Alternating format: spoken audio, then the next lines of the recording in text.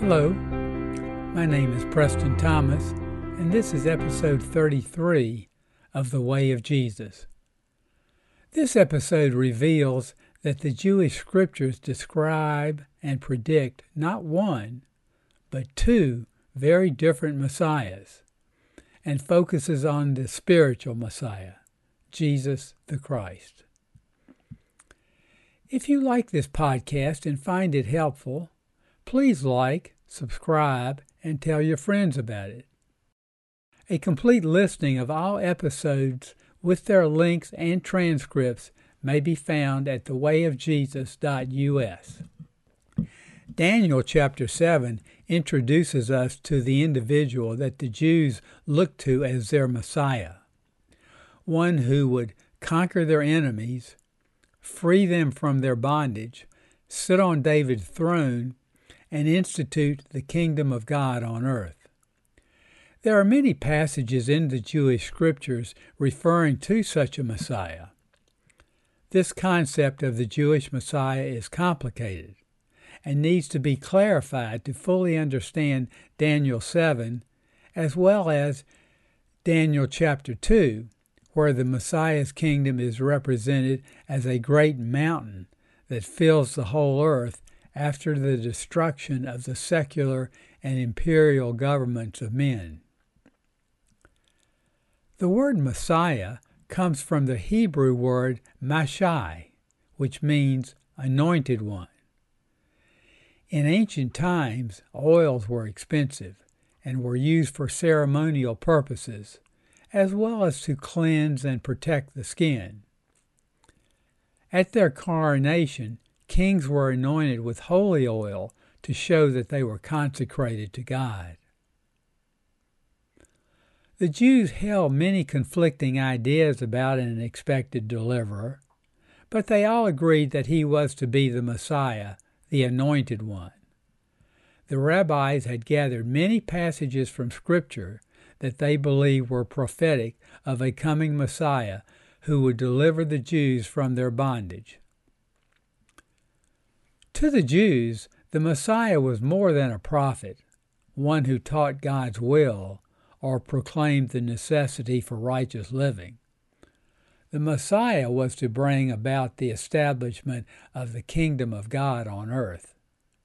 This was to be a righteous kingdom in which God, through his Messiah, would rule the nations on earth just as he already ruled in heaven. The Gospels were written in Greek, and the Greek word for anointing is Christos. The Greek translation of Messiah is Christ, and Christianity has consistently taught that Jesus was the Christ, the Messiah of Jewish prophecy.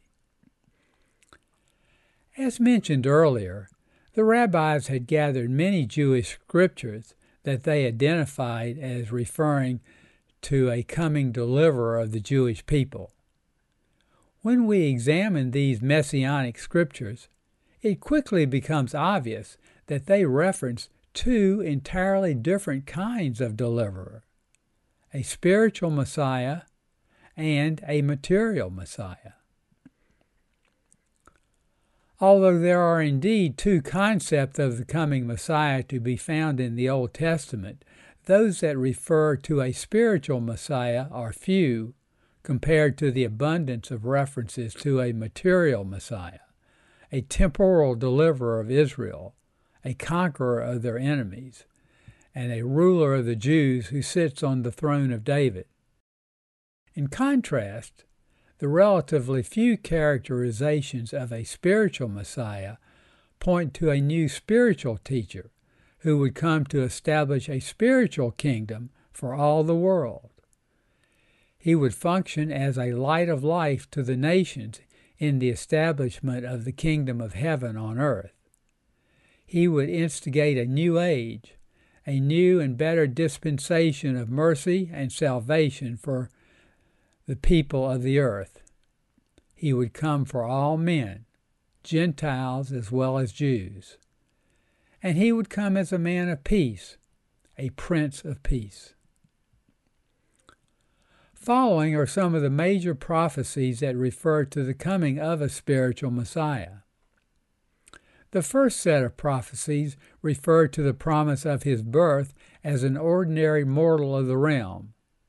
This contrasts with the teachings that reference a material Messiah who comes down directly from heaven as a fully formed adult, a Son of Man. Therefore the Lord himself will give you a sign. Behold, a young woman shall conceive and bear a son. Isaiah 7:14. But you, O Bethlehem, Ephraim, who are little to be among the clans of Judah, from you shall come forth for me one who is to be ruler in Israel, whose origin is from old, from ancient days. Micah 5:2. For to us a child is born, to us a son is given, and the government will be upon his shoulder, and his name will be called Wonderful Counselor, Mighty God, Everlasting Father, Prince of Peace. Isaiah 9:6. The next set of Old Testament verses focuses on the ministry of the spiritual Messiah. In these, it is clear that his work is not to bring temporal deliverance to Israel by conquering Jerusalem's enemies, but rather to be a light to the nations and bring spiritual deliverance to all peoples. He will feed his flock like a shepherd. He will gather the lambs in his arms. He will carry them in his bosom, and gently lead those who are with young. Isaiah 40:11. I am the Lord. I have called you in righteousness. I have taken you by the hand and kept you.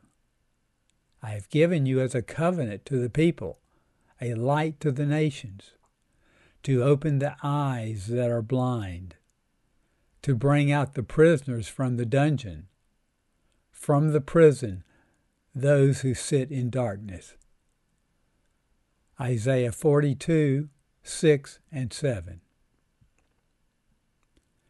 When he spoke at the Nazareth synagogue, Jesus quoted the following messianic verses contained in Isaiah 61:1 and 2, and then announced that they referred to himself, saying, "Today this scripture has been fulfilled."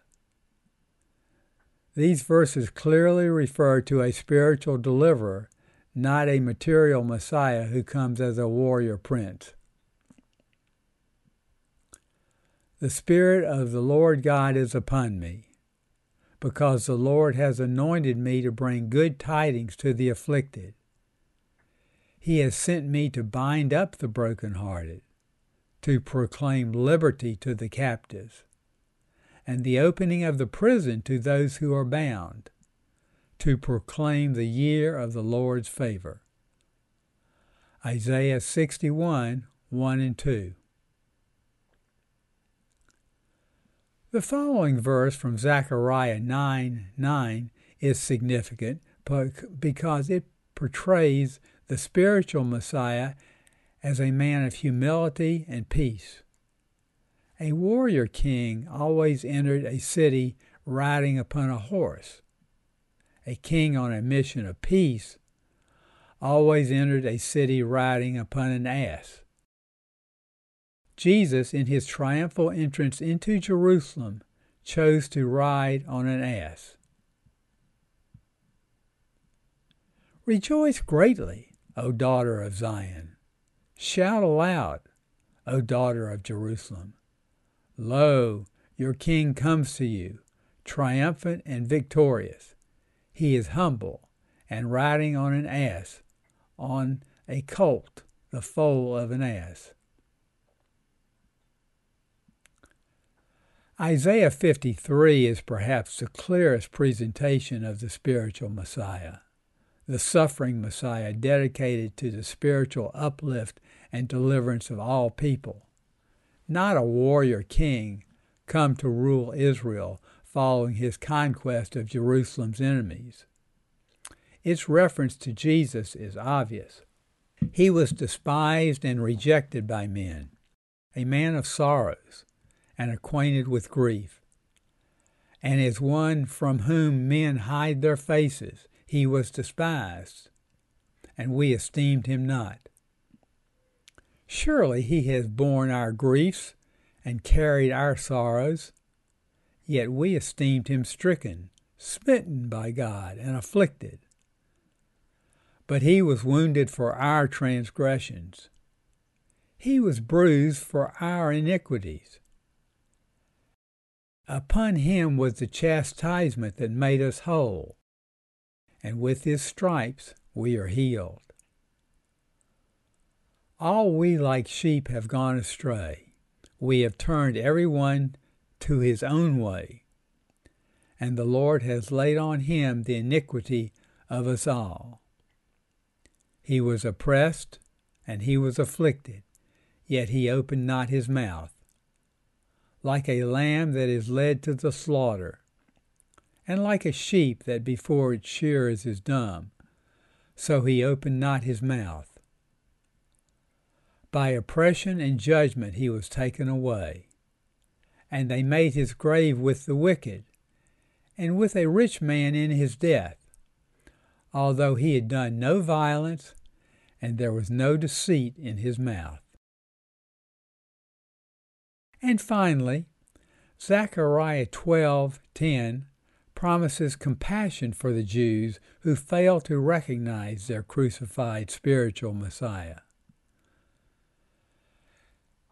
And I will pour out on the house of David and the inhabitants of Jerusalem a spirit of compassion and supplication, so that when they look on him whom they have pierced, they shall mourn for him, as one mourns for an only child, and weep bitterly over him, as one weeps over a firstborn. From the beginning, Christians recognized Jesus as the Messiah of Jewish prophecy. That is why they referred to him as the Christ.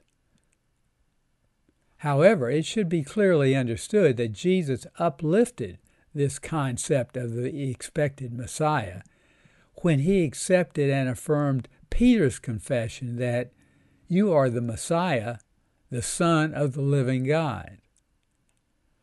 This idea of the Messiah as the Son of God was not contained in the Jewish scriptures. It was a new revelation given by God to Peter, and the basis on which Jesus accepted the designation of the Christ.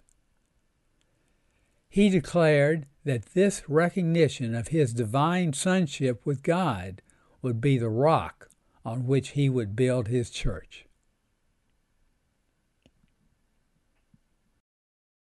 This concludes episode 33. Episode 34 will continue the discussion of the two Messiahs and focus on the identity and scriptural references to the material Messiah. My book, The Life and Teachings of Jesus, is available from Amazon.com. This book collects and organizes the Jesus verses from the Bible into 180 short chapters, arranged in the order in which they occurred in Jesus' life. This results in an easy-to-understand narrative of the Master's life and teachings. This book will bring you a new, more enlightened appreciation of Jesus and provide you with guidance, comfort, and inspiration for living. On Amazon, you can also order the abridged audiobook and the ebook edition. This book is also available online at thelifeandteachingsofjesus.org. Thank you for watching and listening. Until next time, may God bless you and be with you.